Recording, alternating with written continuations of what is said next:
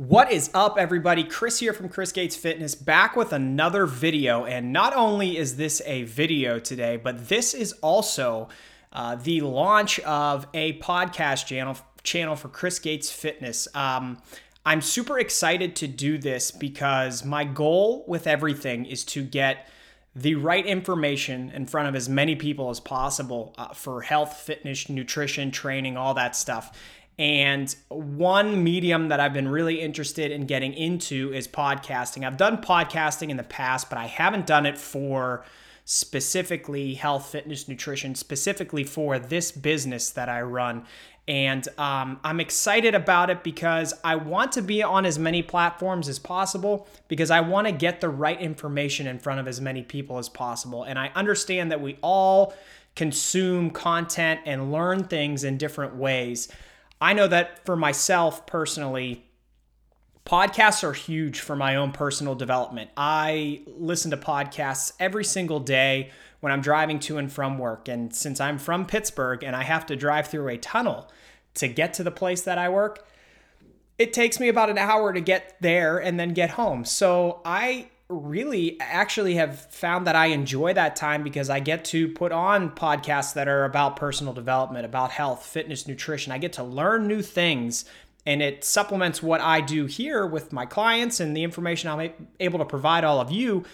But I also want to be able to add that element to your daily routine if it's something that interests you. So everything that I put out there, plus podcasting, is now available. And if you're watching this as a video, I will put in the post a link to the podcast channel so that you can subscribe and get every episode, get all of this information every week on any device that you listen to podcasts. So I'm super excited about it. I hope you are too, and I hope you'll follow along. We have really good topics to talk about this week, so we're launching this with the second Q&A. The Q&A series was actually just launched recently on the website, and this is the second edition of the Q&A. So the topics for this Q&A are how to burn belly fat, the military fitness plan, and how to control cheat days. So those are our three topics, our three questions of the week, and let's dive into them right now. All right, so the first question that I got was, what exercises should I do specifically to burn belly fat? I can't seem to get rid of the excess fat around my waist.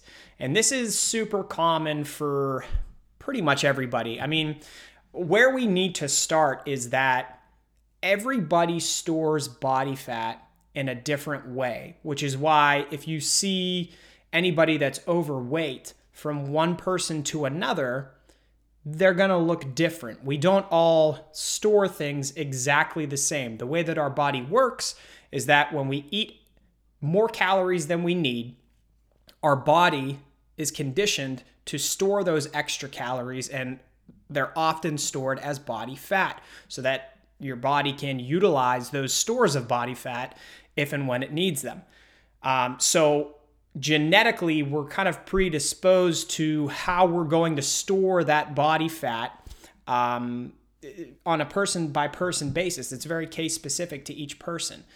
So a common place for us to all store body fat is our waistline, right? That area right around the belly button, below the belly button, that is a very typical place for us to store body fat. A lot of people will have a typical place is the hips, above the hips, below the hips. Some of us have store fat in our butts, which sucks. Inner thighs. You know, there's a lot of different areas that are popular, but they all tend to be around that waistline. So in some way, shape, or form, I think a lot of people can relate to this question and benefit from the answer to it. So we've established that everybody stores fat in a different way.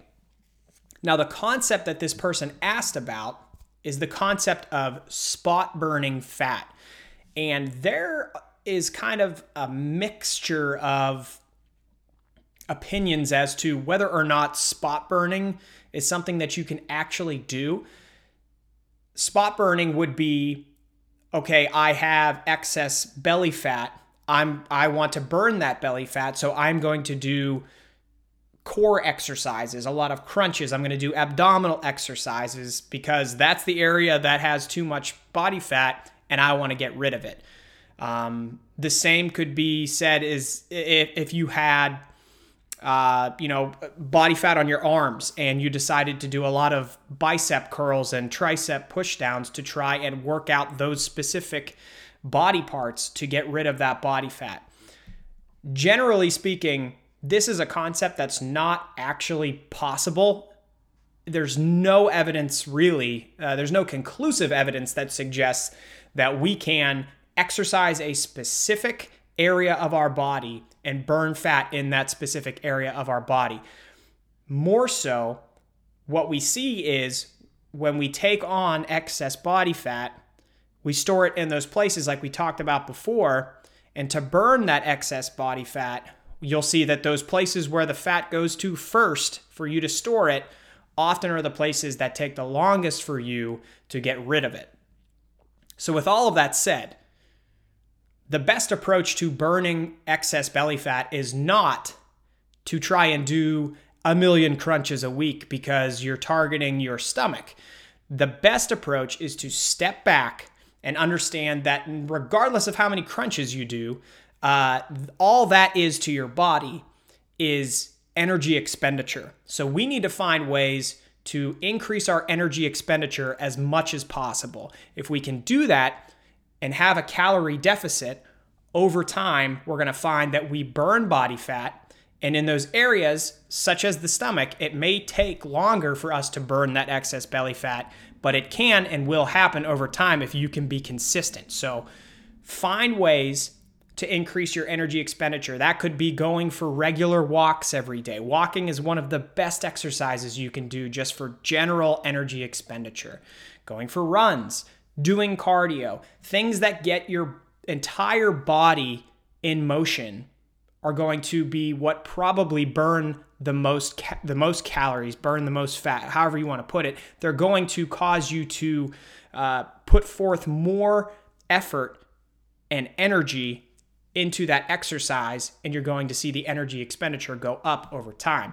And then, of course, the calorie deficit is also important because you can be doing as many exercises as you want, but if you're eating more calories than you're burning in your exercises, if you're taking in more energy than you're putting out on a daily basis, it doesn't matter what you do, you're going to continue to build body fat. You're going to continue to store body fat over time, and you're going to continue to have issues and struggles. So those are the two things I want you to focus on. The question again is, what exercises should I do to burn belly fat? Well, what you should do is do exercises that get your whole body in motion so you can maximize the amount of energy expenditure you have.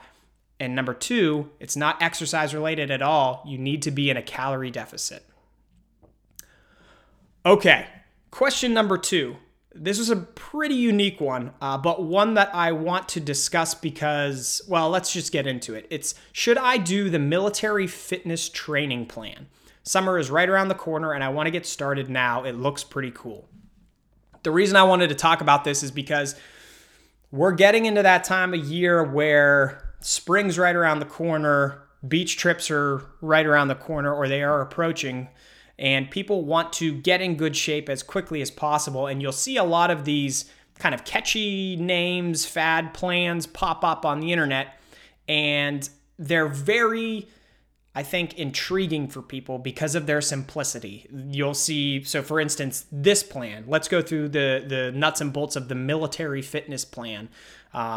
Who knows if this is actually something they do in the military? I'm gonna guess they probably don't. But the military fitness plan is on every day of the week, you're doing all of these exercises. You're going to be doing squats, planks, crunches, jumping jacks, lunges, wall sits, sit-ups, butt kicks, and push-ups. Okay, so those 9 exercises you're going to do every day. In some, the rep ranges for each one, they vary by day, but it's anywhere between 5 and 60 reps a day. For a lot of these movements, these exercises, you're doing over 100 reps a week. Now, generally, I would say do not do a fitness plan like this, because most people that are asking if they should do this type of program, they're asking because they're relatively sedentary and they're looking for some guidance. They're looking for some structure. They're looking for something to do. And I want to champion that. I want you to do something. I want you to get out there, be active, get that energy expenditure up and start getting fit and healthy. But this is not a place where I would encourage people to start, because you're going from 0 to 100 way too quick. Chances are, if you do this military fitness plan or any plan that's like it, you're going to do a couple days of it. You're going to be so sore from it that you're not going to be able to continue it. You're going to have to stop for a few days, and chances are it was so painful, you're not going to come back to it again. My recommendation would be to start small and build over time. That is a hallmark of the messaging that I deliver here on this website and now on the podcast and our videos, all the content we put out there. You can't get to where you want to be overnight. Anybody that, if you look up to anybody because of their physique or their lifestyle habits, the way that they live a healthy lifestyle, those people didn't get there overnight. And you're not going to get there overnight either if you want to establish something healthy that gets you to have, to lose weight or have a certain body type or look a certain way. It takes a long time, and it takes a lot of habits that form and compile on each other to get you to where you want to go. I don't think these types of plans, especially this one, are the right medicine. I don't think that's the prescription for you. I think you should start slow and build over time. Start with walking. If you're not doing anything, start with walking. See if you can increase your mileage over time. Start with a step count and see if you can increase your step count over time. Go to the gym.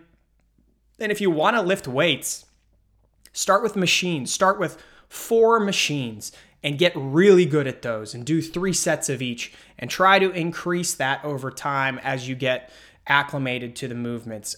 Really starting small, building slowly over time is going to be the safest and most effective way for you to get fit and healthy, to do the things that you want to do.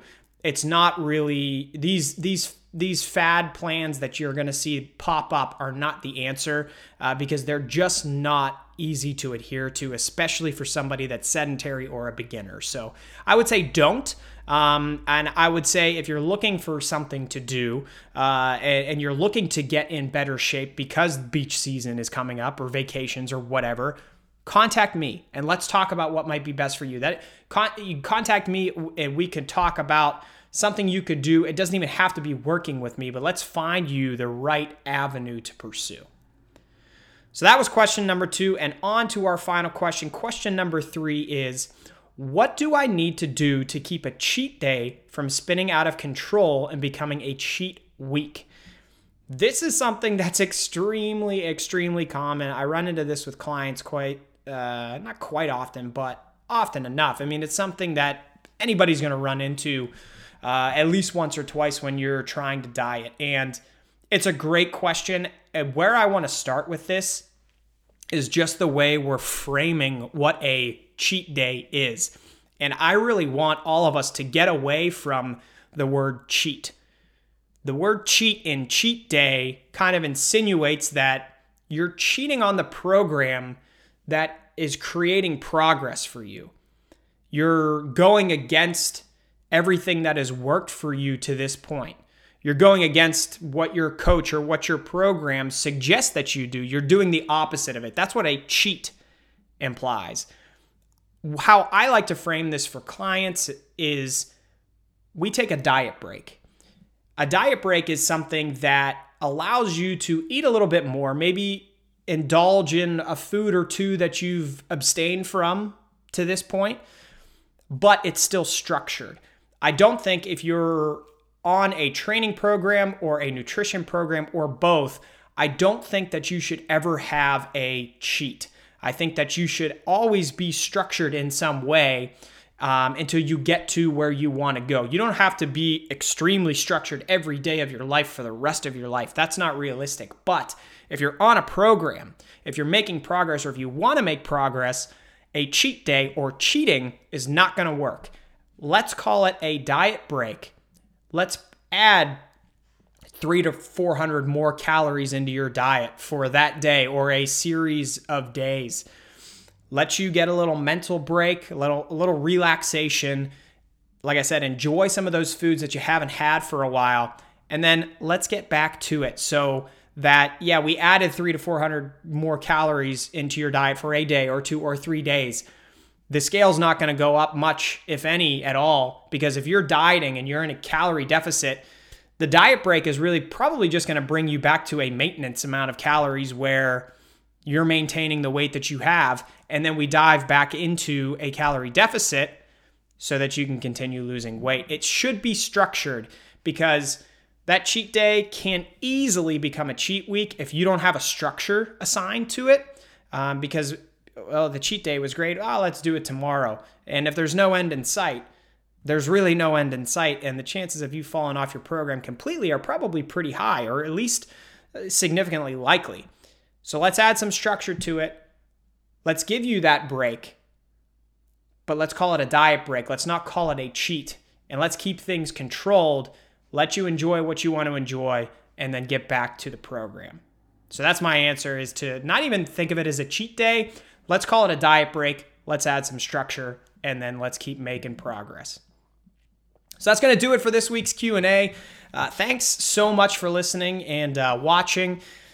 And like I said, this is going to be a regularity in the podcast moving forward. I'm not really sure where the podcast is going to go, but I'm super excited to find out. With all these different content pieces, I just try to add them as it makes sense and as it becomes feasible. And I think now's the right time to do it.